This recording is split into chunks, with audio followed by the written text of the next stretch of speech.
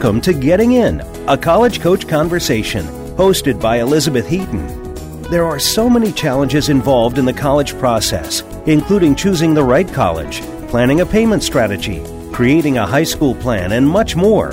The team of experts from College Coach are here to help you find some, if not all, of the answers you need. Now, here is your host, Elizabeth Heaton.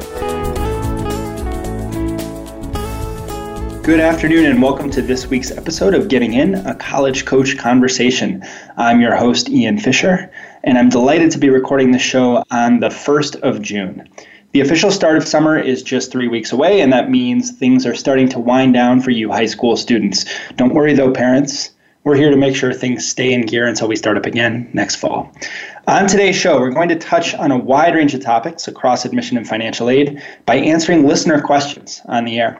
We've got some great questions from you to answer today. Our hope is that we can cover as many of them as possible before the hour is up.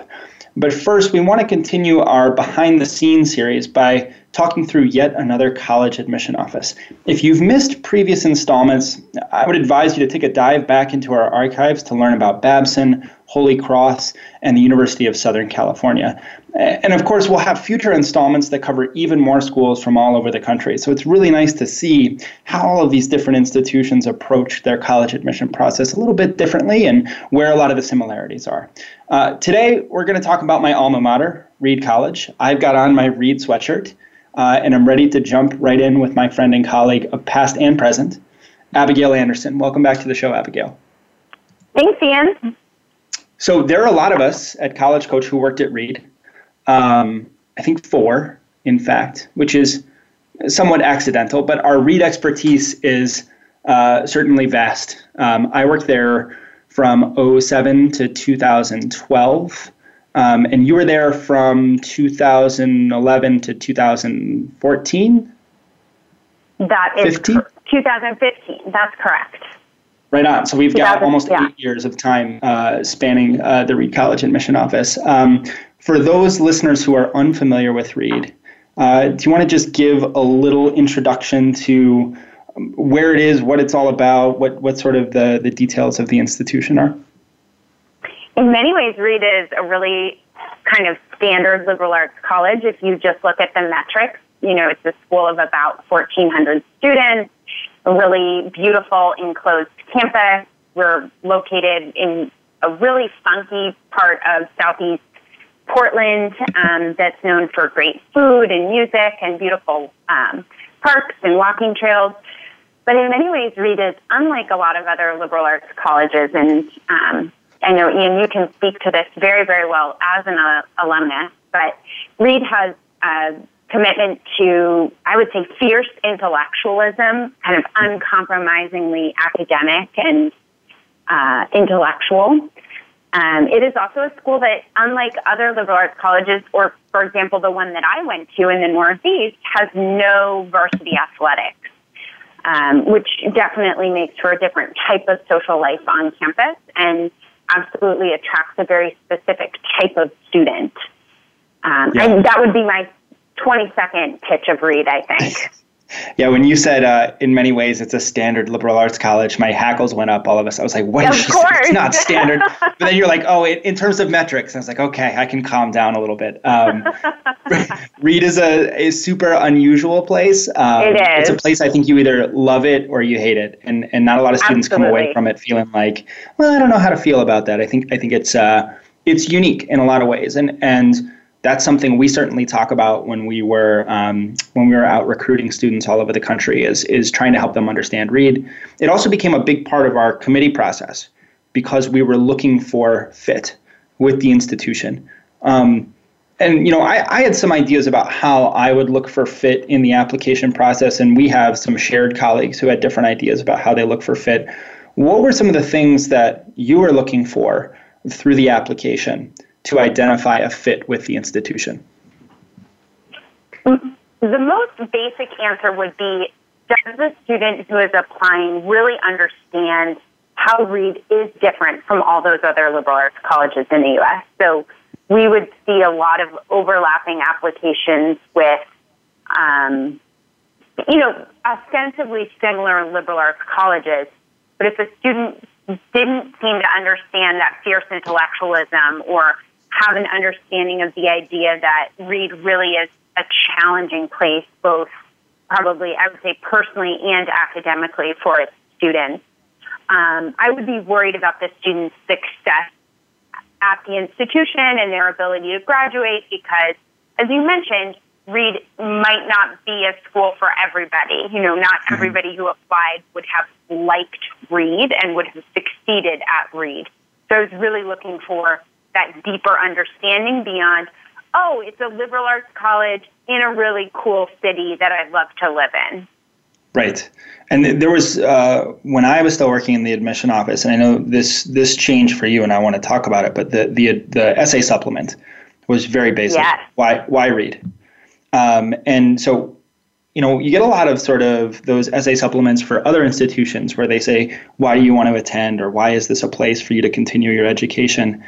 And at a lot of other schools, they're not looking for you to talk about the basics of the place, like the international studies program or the undergraduate research opportunities program at Boston University, those kinds of things. At Reed, we really were looking for students to call out some of the specific kinds of unique experiences there, like Humanities 110 or the senior thesis, to show that they understood what Reed was all about and that they were interested in those things that made it somewhat peculiar from an academic point of view. But now the essay prompt is different. And you actually wrote the essay prompt for this essay supplement at Reed, right?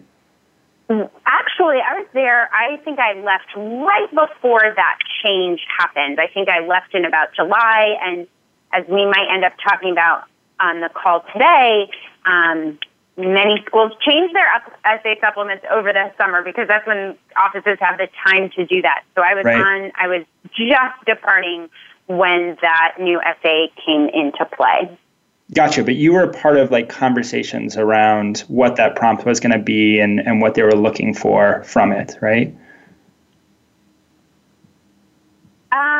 Yes and no at the very beginning stages, but I wasn't in the final stage. Yes, correct. Gotcha. Correct. Well, no, I mean, because I'm kind of interested in this for the sake of our listeners, because when I first started at Reed, working at Reed, the question was just why Reed, and then somewhere in the middle of my tenure, we changed it to have a little bit of a preamble about what Reed was before saying why Reed. And that was something that I wrote and included in the application.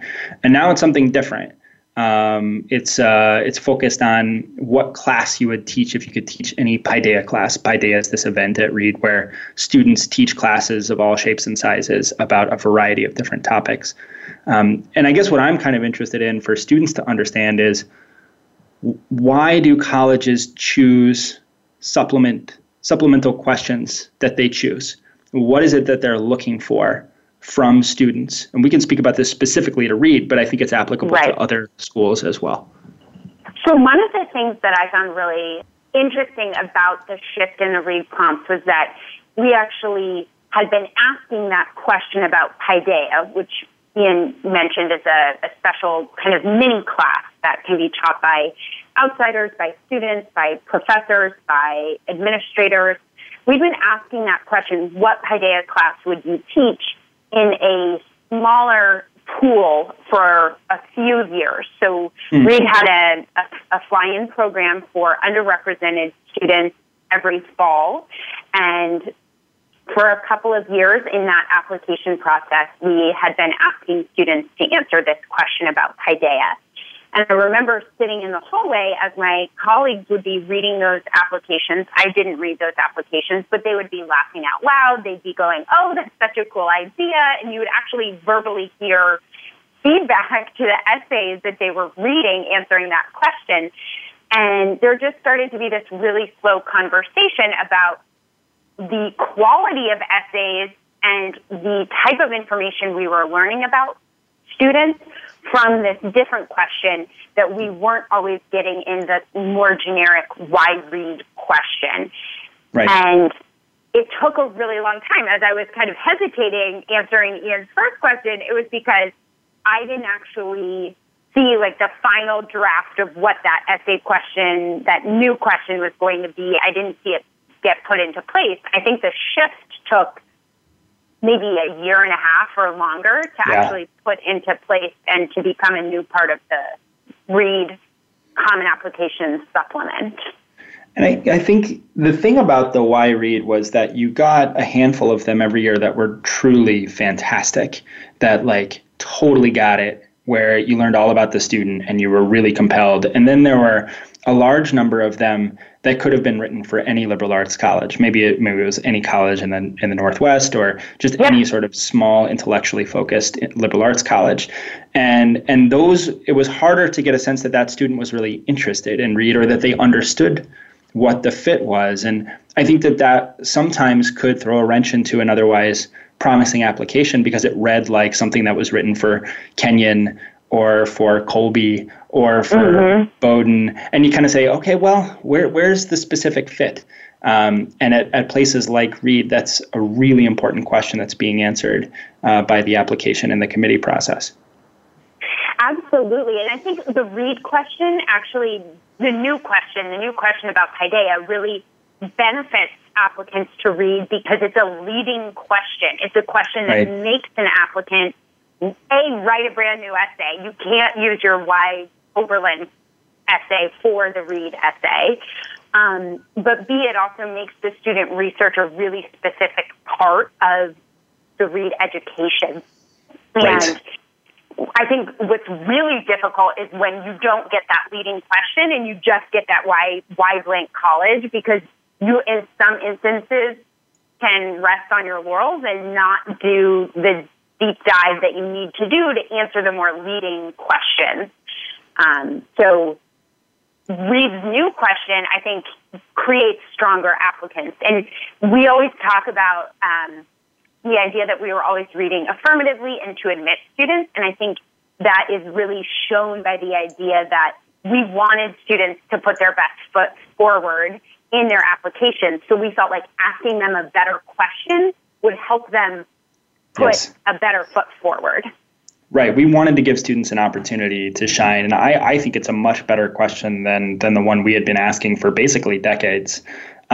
Because it does two things. It not only allows that student to shine, but it also is a way for READ to advertise something about itself that's unusual, so that students who are sort of like, well, I'll apply to this place, they actually go and do research and figure out what Paideia is. And you can think of a lot of schools that have questions like that. The what is a spider question from the University of Richmond sort of comes to mind as one example. And there are many, many others where you have to sort of learn about what the question is even asking and why it's attached to meaning at that school. And I think that's a really important thing for students to focus in on.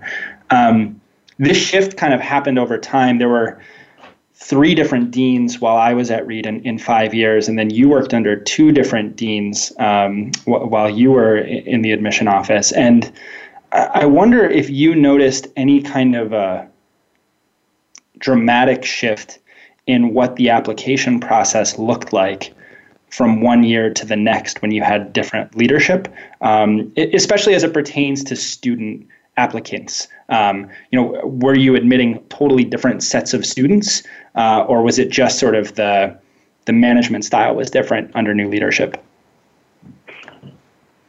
So absolutely not. Were we ever admitting completely different types of students under different deans? And I'm sure you had this experience with the 3 deans you worked with. We actually worked with the same dean for quite a while, but the admission offices, I think there's this idea that they're kind of like the massive cruise ship. They take a very, very long time to turn. And so if you want to change just one component of your application, so for example, the essay question that you ask in the supplement, it might take a year or 2 years to make that shift. Because we can't turn on a dime. Just from a reporting standpoint and using historical data to predict future classes, it would really work against an admission office to all of a sudden change everything that they do overnight. So no, I didn't see a lot of shift in how we read applications or evaluated applications, or certainly not what we were looking for in students or applicants. But yes, there were shifts managerially. Of course, that happens anytime you get a new leader. but those were more organizational than anything else. And that's part of the reason, you're seeing a lot of schools these days move to test optional policies. Reed hasn't done that yet, and I don't know that they will. And part of that is the tracking of test scores over time and their ability to predict success in a student's first or second year as a student at Reed. I think that's it's really helpful to have that data, and it's hard for admission offices to shift dramatically. So what this means for you as a listener is that even if you see some sort of upheaval or big change at a university, that largely the information about applying is going to be consistent year over year. It's very unlikely to change dramatically, even with new leadership. Let's see. I wanted to get to this other question that we had that came in from one of our clients a couple of months ago about graduation rate. The question was, Reed has a sort of a lower graduation rate than some of its peer institutions. About 80% of students graduate in 4 years. I just wanted to ask you, how can parents and students use grad rate? What does it tell us? And are there, other ways of assessing the sort of success of a school in helping students get through in 4 years? I think if I learned nothing else from Reed, it's that data can tell so many different stories. And I used to look at grad rate, and I would have seen a grad rate like Reed's, which hovered around 80% of students graduating within 4 years. I would have seen that and kind of gasped and shied away, and I would have thought that was a really low number. But at Reed, that number hides a lot of really interesting stories about why students chose to take time off. And it wasn't just the kind of scary reasons like they couldn't get into the classes they wanted to, or they hated the place and they just dropped out of college altogether. It was actually a much more interesting story about the types of students who end up at Reed and the type of true academics that they were. A lot of the students I know who didn't graduate in 4 years did so because they were pursuing something academic that they wanted to do outside of the structured Reed curriculum. So that, to me, really taught me to encourage families to look beyond the numbers. And if you see a number like that that's concerning to you, ask somebody in the admission office about it. They've probably been asked before. It's not a scary question for them. So just ask and see what they say. And at some schools, it might be, well, we have a problem with getting kids into the 100-level courses that they want to get into or the 200-level courses that they need to graduate. At a place like Reed, you would be getting a very different answer. So to me, it says, call up the office, shoot them an email, just ask, because somebody's asked before you. You can bet on that.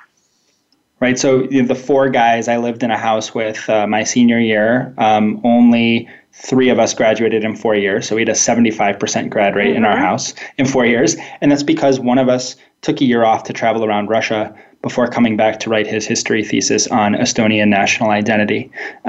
So he had this really wonderful experience in the middle of his college career that put off his 4-year graduation, but allowed him to do something really, really interesting. And I love that sort of encouragement, Abigail, of asking the question, figuring out what's behind the numbers, not just relying on sort of external metrics, but seeing what a school is all about, especially if there are a lot of things that otherwise look very attractive about that institution.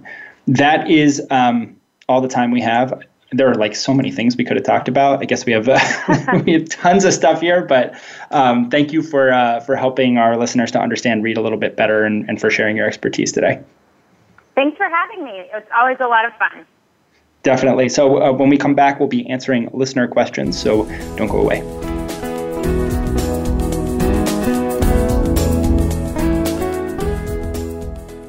Become our friend on Facebook. Post your thoughts about our shows and network on our timeline. Visit facebook.com/Voice America.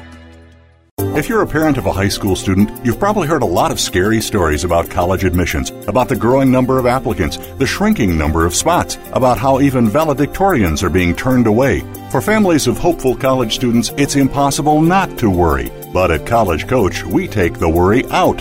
Our advisors are former senior admissions and college finance officers from all over the country, so they can give you advice that nobody else can about what classes to take, how to prepare for standardized tests, what options are available to pay for college, and most importantly, what admissions officers are looking for when they read an application. We've got more than 15 years of experience and a track record that's helped every single student get into college, most into their top choice schools. So make the decision to come work with College Coach and start your child down the road to the decision that really matters, the one in the envelope that says yes. Visit www.getintocollege.com/getting-in. Have you friended us on Facebook yet? Why not? Just go to facebook.com/Voice America or search for the keywords Voice America. Once you are part of our Facebook network, you'll receive daily messages about what's happening with our shows, this week's featured guests, and new happenings at the Voice America Talk Radio Network. And you can add your voice to the always active discussions on our timeline. Just go to facebook.com/Voice America or search for Voice America.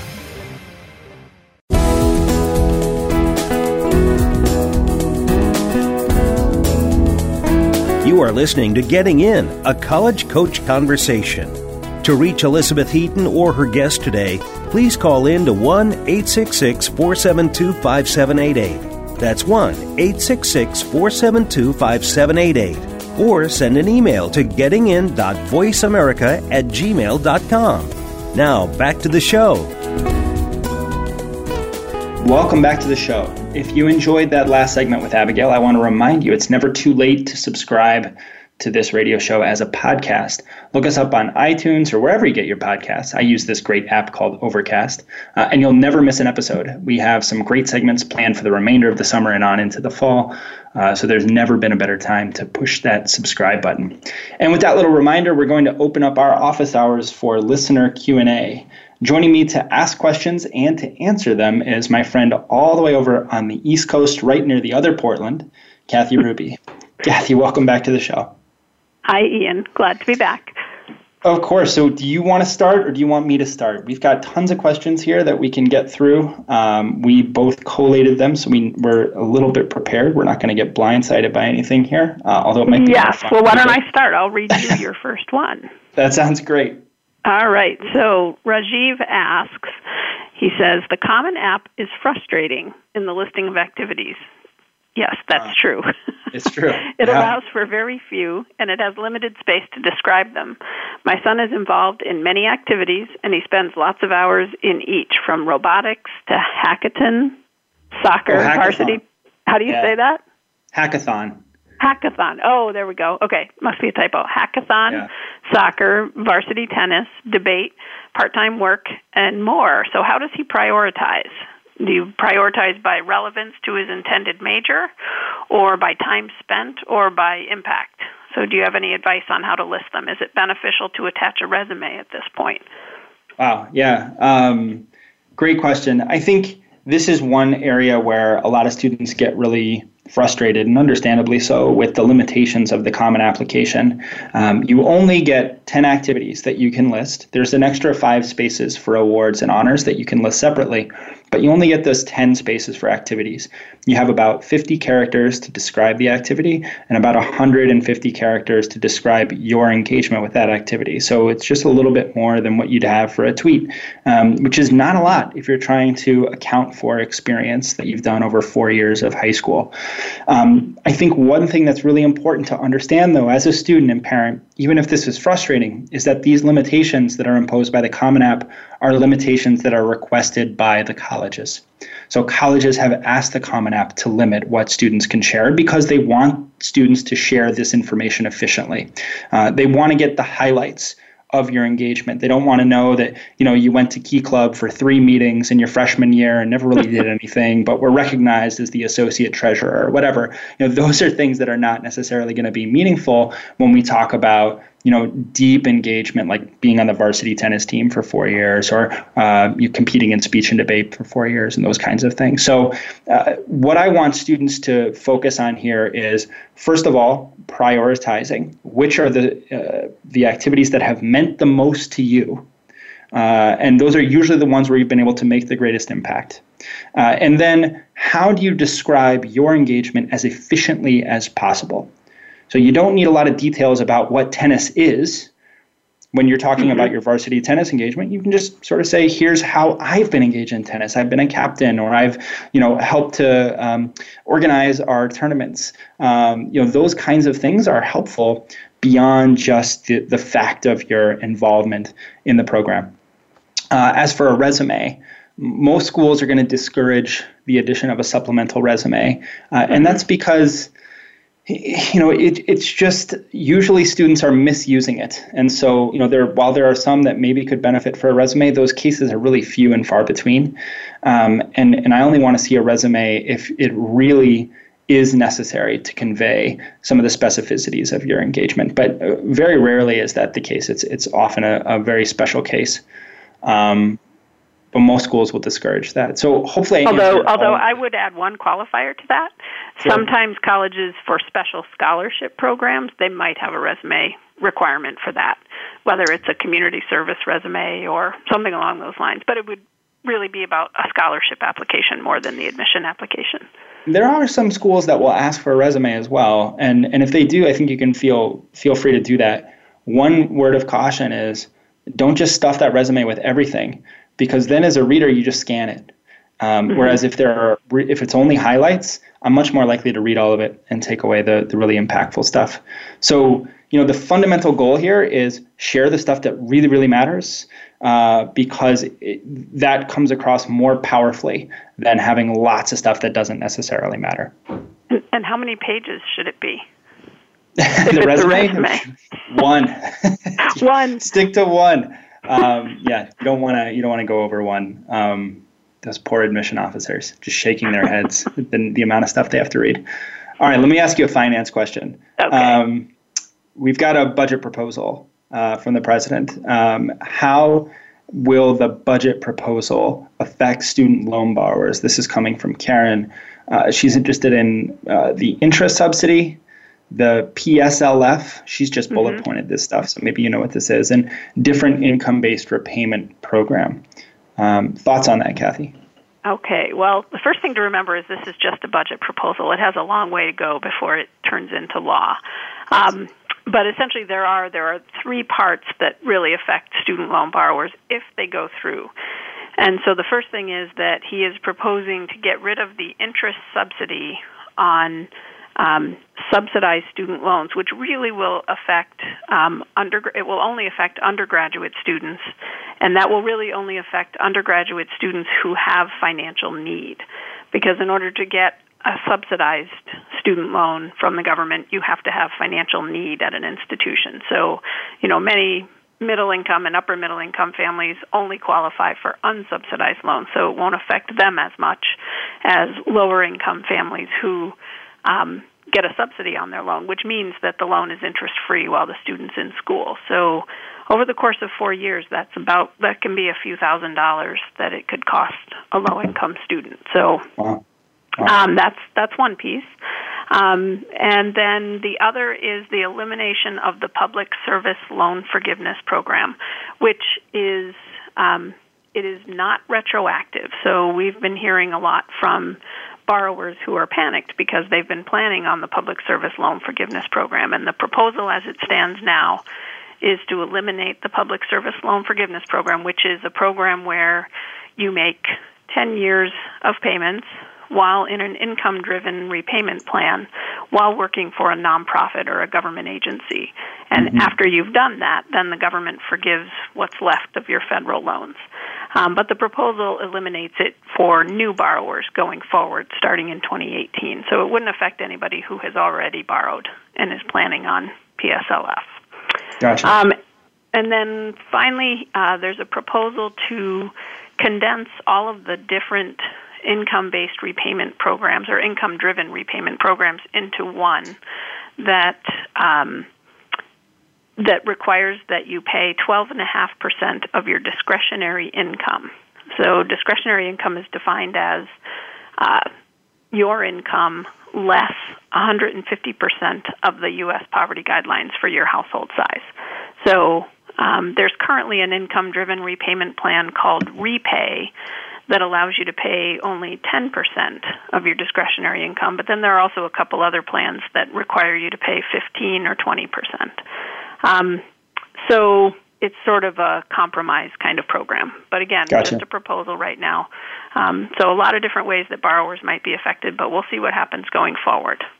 And if you know some of the details here and you're worried about how it might affect you, you can always call Congress, your representative, your senators, to talk a little bit about these policies and how they might affect you. Because, again, just a proposal. All right, Kathy. Right, my turn. Yeah. I always have to remember to read the next question. Okay, so Catherine asks, I have a senior with serious senioritis. Uh-oh. So what would cause a university to rescind an acceptance based on the end-of-year senior grades?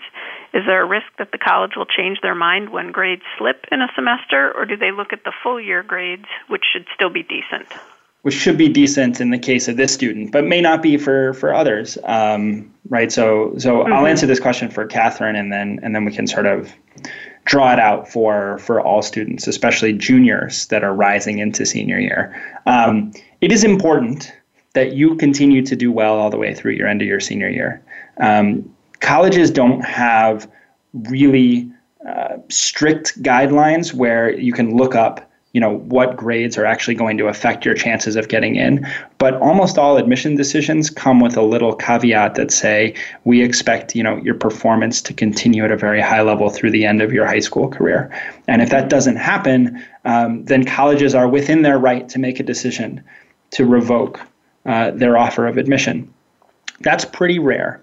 It's something I think you're more likely to see at really highly selective institutions for students that go from all A's down to a C or 2 or maybe all B's, probably not even all B's, but something where C's are in the mix after all A performance. You might see it from schools where you got a D in a class, or especially if you failed a class, because the expectation when you report certain senior courses is that you're going to pass them. The University of California system and the California state system, which is two enormous public school systems, only require you to report grades that are lower than a C minus. So D's and F's do need to be reported and will trigger a re-evaluation of your application. But as long as you're getting C's or better in all your senior year classes, it's not going to cause a problem. So I think unless you're applying to a system that really spells it out like the UCs or CSUs do, you've got to try and aim for a fairly consistent performance, which means if you're all A's, you want to be mostly A's, maybe a couple B's. You want to really avoid those C's as much as you can. And you do need to report them to colleges. Most colleges won't allow you to actually register for classes until you give them your final transcript. So this is not something you're going to be able to hide as a senior, even if the decision has already been made. Okay. So stay on it. Stay on it, kids. Stay on it. That's right. Don't give up. That's right. Okay, we've got another one. This one's from Bob. I have some money saved in a 529 for my son, but it's only enough to cover about 1 year of cost. Should I just spend it all for his first year to put off borrowing for as long as possible? Okay, we get this question very frequently because it's hard to know what to do. And really, people can make different decisions for different reasons, and there's no one right answer to this question. So I guess, but there's a few things to know about that 529 plan and whether or not you should spend it all down or try to spread it out over 4 years. So, of course, the 529 plan is restricted. The earnings are tax-free as long as you use the money for qualified expenses for your student. So you want to make sure that you use up the money. That's the first thing. But in terms of this idea that you want to put off borrowing for as long as you can, that's not necessarily going to save you money. So if we make the assumption that if you need to borrow, if you know ahead of time that you're going to need to borrow to cover what's left after the 529 plan, borrowing later, if you're still going to take 10 years to pay it back, doesn't necessarily save you any money, because whether you borrow it today and pay it back over 10 years or borrow it next year and pay it back over 10 years, you're going to pay the same amount unless the interest rates are different. So it is important to know that interest rates on federal student loans are set annually. So every July 1st, the rate is set for loans borrowed in the upcoming year. So actually, if you think interest rates may go up in future years, then maybe you do want to borrow now while interest rates are somewhat lower, although they did just go up for next year. The student loan rate went from 3.76 to 4.45%. Wow. Yeah, so it may make sense to borrow early while interest rates are lower if you think rates are going to go up over the course of the next 4 years. The other important thing to know about that is that students are eligible to borrow $5,500 in their first year, $6,500 in the second year, and then $7,500 each year in the junior and senior year. And so if you know you want your student to borrow that $27,000 over 4 years, you do have to have your student borrow in the first year because you can't get to the junior year and then say, oh, I didn't borrow the $5,500 and $6,500, I'd like them now, because they're per year limits. So if you know you need the $27,000, make sure you're borrowing right from the beginning for that. And then after that, it's just personal preference. The 529 plan is considered a parent asset on the financial aid application, so spending it down usually doesn't make that much difference in your financial aid eligibility. So that's not usually a compelling argument for spending it down.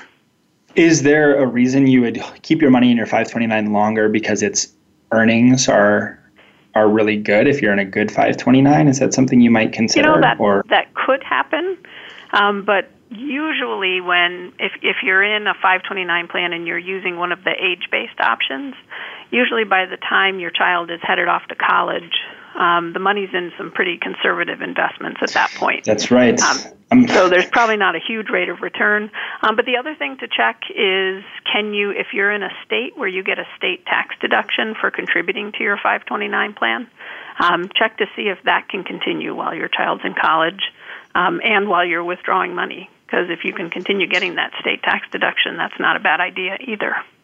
No kidding. I was going off of my 4- and 3-year-old. We're getting pretty good earnings, but I guess you're right. The age-based deduction is going to change that. I don't think 17-year-olds are getting as good earnings. Well, not as good. Maybe they are. I mean, for some people, if they're choosing their investments and they are very risk tolerant, maybe they are. That's right. Maybe they have a lot of confidence right now. We had a follow-up question from Amin, which was what is the interest rate on government student loans? It sounded like you answered that in that question. It's like 4.4%.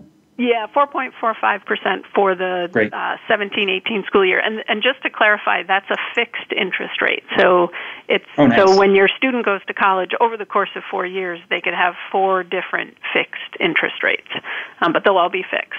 The federal parent loan went from 6.31% for last year's loans to 7% for next year. So climbing. It's going up. Climbing, which isn't surprising, but they did climb.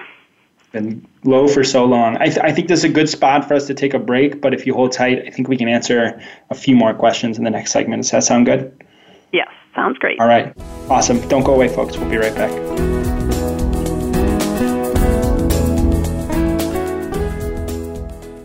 Become our friend on Facebook. Post your thoughts about our shows and network on our timeline. Visit facebook.com/Voice America. If you're a parent of a high school student, you've probably heard a lot of scary stories about college admissions, about the growing number of applicants, the shrinking number of spots, about how even valedictorians are being turned away. For families of hopeful college students, it's impossible not to worry. But at College Coach, we take the worry out. Our advisors are former senior admissions and college finance officers from all over the country, so they can give you advice that nobody else can about what classes to take, how to prepare for standardized tests, what options are available to pay for college, and most importantly, what admissions officers are looking for when they read an application. We've got more than 15 years of experience and a track record that's helped every single student get into college, most into their top choice schools. So make the decision to come work with College Coach and start your child down the road to the decision that really matters, the one in the envelope that says yes. Visit www.getintocollege.com/getting-in.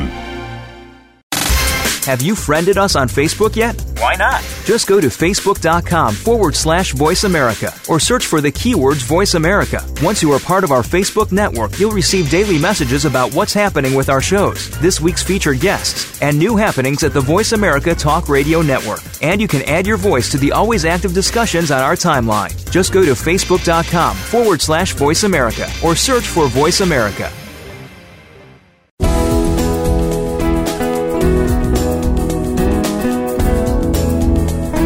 You are listening to Getting In, a college coach conversation. To reach Elizabeth Heaton or her guest today, please call in to 1-866-472-5788. That's 1-866-472-5788. Or send an email to gettingin.voiceamerica@gmail.com. Now, back to the show. Welcome back to the show. We're going to continue our question and answer segment with Kathy Ruby. And in the interest of time, no big preamble, just going to jump right back into the questions. Kathy, where did we leave off on my side of things? All right. For you, your next question comes from James. And he says, my daughter Emma is now finishing 10th grade. We're wondering when is the best time to start practicing for the ACT and SAT. Thank you, he says. Oh, that's nice of him. Thanks for your question, James, and for listening. Emma's finishing 10th grade right now. I think that usually the way that I talk through this with families is I try and trace backward from our goal. And I was listening to this radio show, I think about 3 years ago, and Kira was on the show and was talking with Beth about objectives for testing. And she said she wants all of her students to be done with their standardized testing by the summer before their senior year. So that's about a year from now, James. And that means that you've got about a year to do all of the work that Emma needs to do to get herself ready, to sit for multiple exams if necessary, and to get the scores that she wants to get.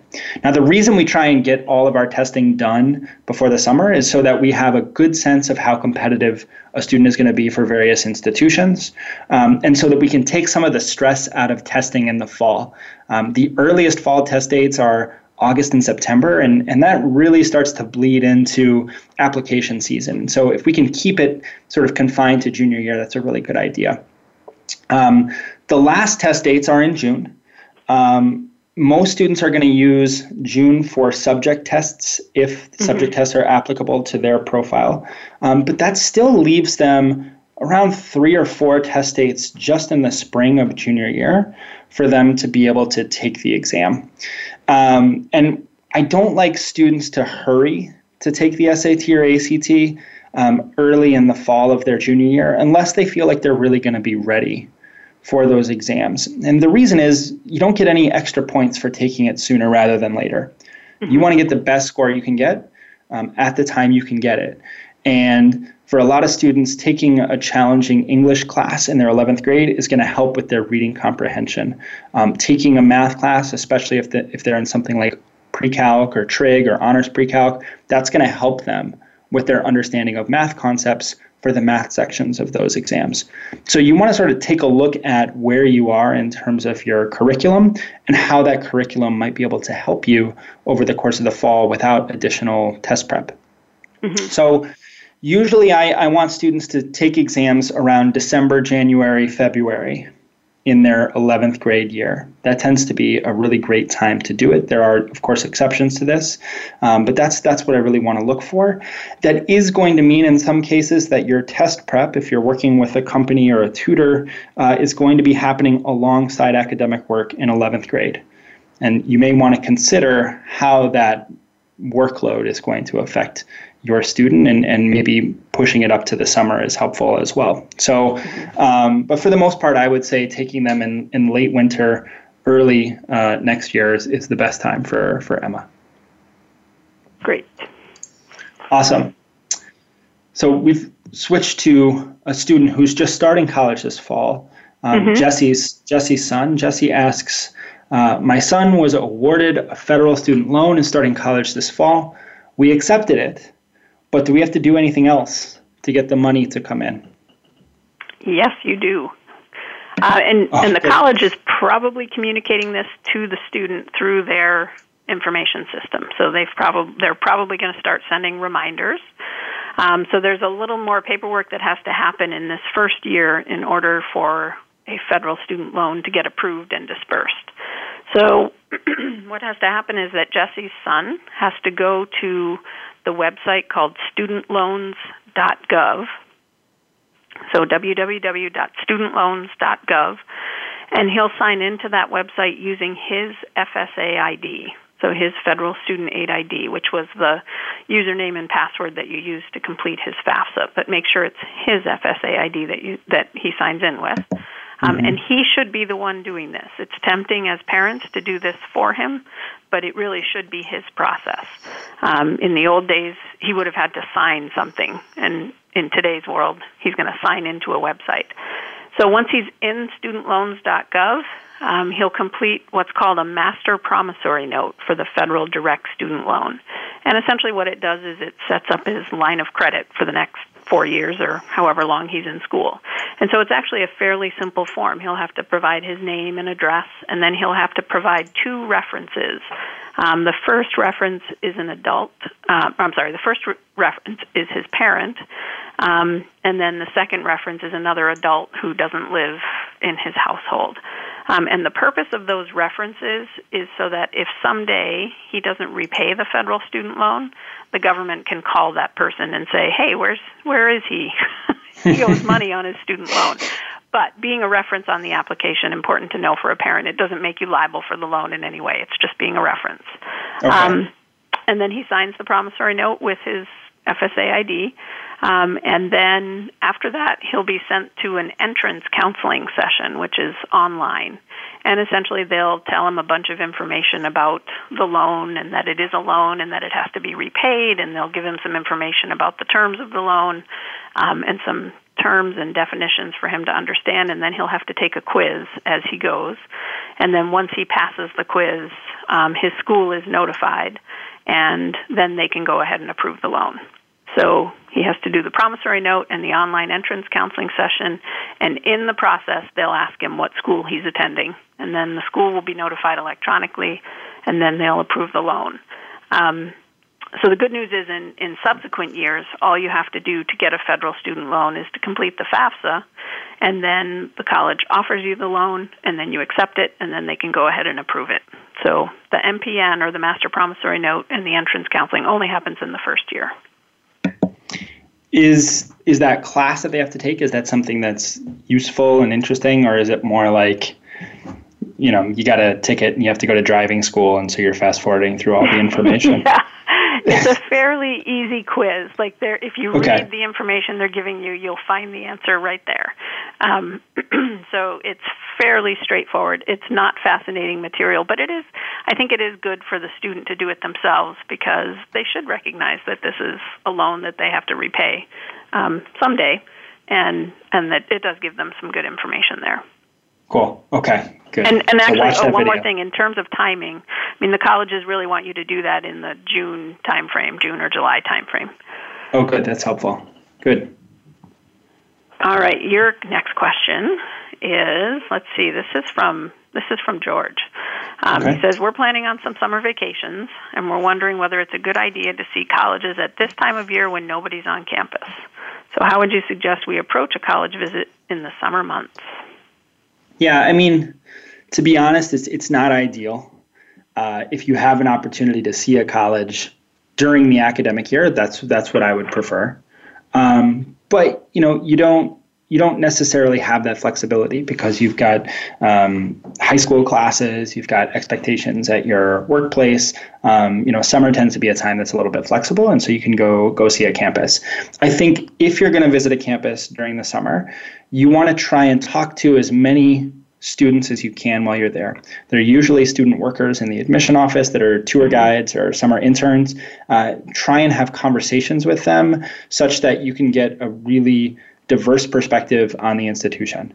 Try and ask questions about what life is like during the academic year. So you might take it all in and say, wow, this is really beautiful. It's so green. The weather is perfect. That's how it feels in Portland when you go and visit Reed during the summer. We would give people popsicles on the tour. It's great. It looks wonderful. It also rains a lot during the fall and the spring, and it's just a totally different vibe on campus. And knowing that and expecting that difference, I think, is really important. So you always want to take those summer visits with sort of a grain of salt.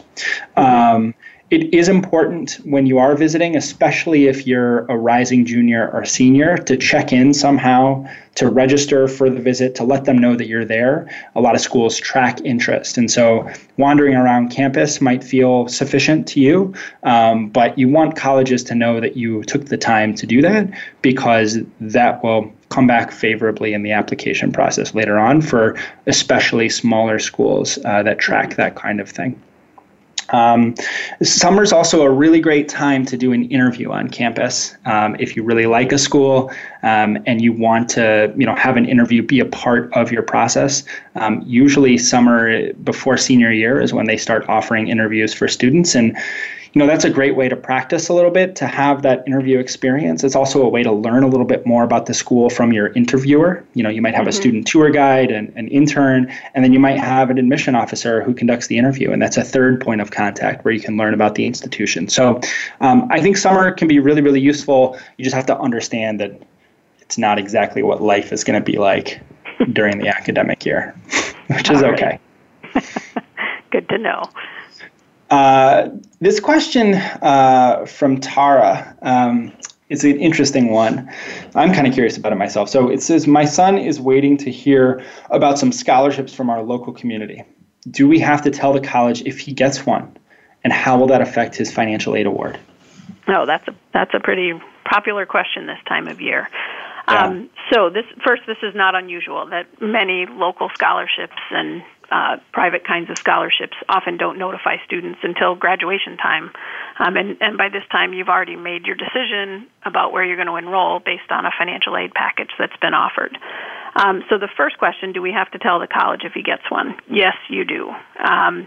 If you read the terms of your award, and however the college gave that to you, if they mailed it to you or if they sent you to a website, whatever it was, if you read the terms of that award, it's 99% likely that the college somewhere in there told you that if you receive a scholarship from a private source that you have to tell them. And the reason for that is that the college is required to make adjustments based on your federal financial need. So the federal government says to colleges, yes, you have to know about these other, if you know about these other resources, you have to fit them into a need-based financial aid package. So colleges have to follow some federal rules when they're doing that, but they also establish institutional rules when they do that about how those outside scholarships will affect any institutional dollars that you've been awarded. Now, the good news is that most of the time, outside scholarships are either added to the award, and sometimes they're used to replace a contribution that the college might be expecting from the student for the summer, or sometimes they're just added because they can be. If a college has to reduce something, usually the first thing they'll reduce will be a student loan and maybe a student work award. And then finally, a college might reduce need-based grant that a student has been awarded. And generally speaking, most colleges will not touch a merit-based scholarship once it's been awarded. So if your student has received a merit-based scholarship, receiving an outside scholarship generally will not impact that amount. But if the student's receiving a need-based grant from an institution, then it's possible it might be affected. But I would say in general, most of the time, it's not a dollar-for-dollar decrease. So in other words, usually the college will say, okay, first we'll replace your summer contribution, and then we'll take away student loans. And in that case, what it means is we'll take away the subsidized student loan we offered, but we'll offer you an unsubsidized loan instead, because that's not based on need. And then after that, we might impact work-study. And then after that, we might take away some of your need-based grant. So policies can differ by college. So also read the terms of the award to see what they say about their outside scholarship policy. But I would say what I tell families always is it's never going to be a dollar-for-dollar swap. You're always better off when you find these outside scholarships. It will make college more affordable. I understood the process completely, and I made my kids look for private scholarships. So I knew that it was worth it. So always worth it to find those private scholarships, but check with the college to see how it might impact the award. And if it's going to have a significant impact, you might even, and if you're bringing in a lot of private scholarships, maybe you're one of those people who found quite a few of them, think about spreading some of the awards out over 4 years. So you can always ask a donor if they can delay dispersing an award until the next year when you might need it more. So get creative in that way. Nice. I think we have time for one more quick one. All right, so let's see.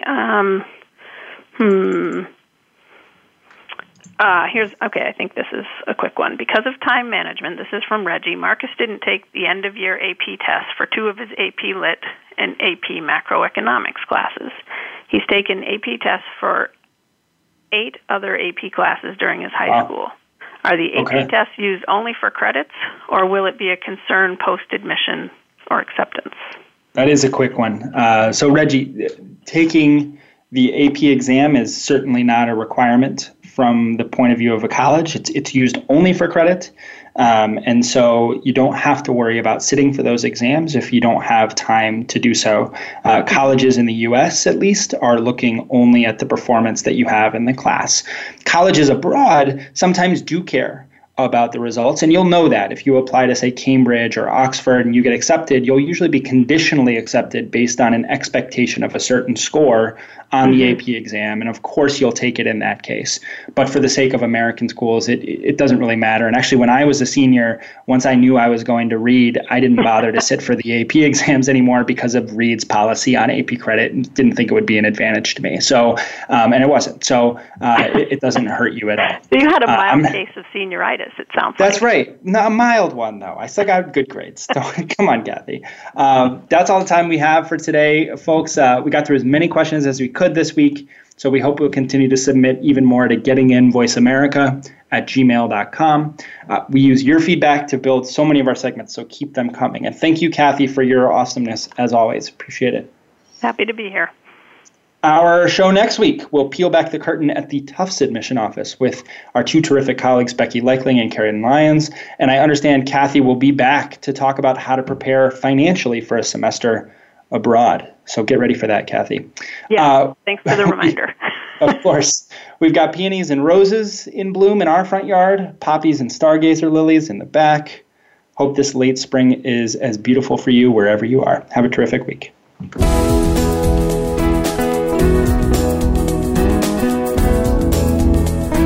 Thank you for tuning in to Getting In, a college coach conversation, hosted by Elizabeth Heaton. Please join us again next Thursday at 1 p.m. Pacific Time, 4 p.m. Eastern Time on the Voice America Variety Channel. Have a good week.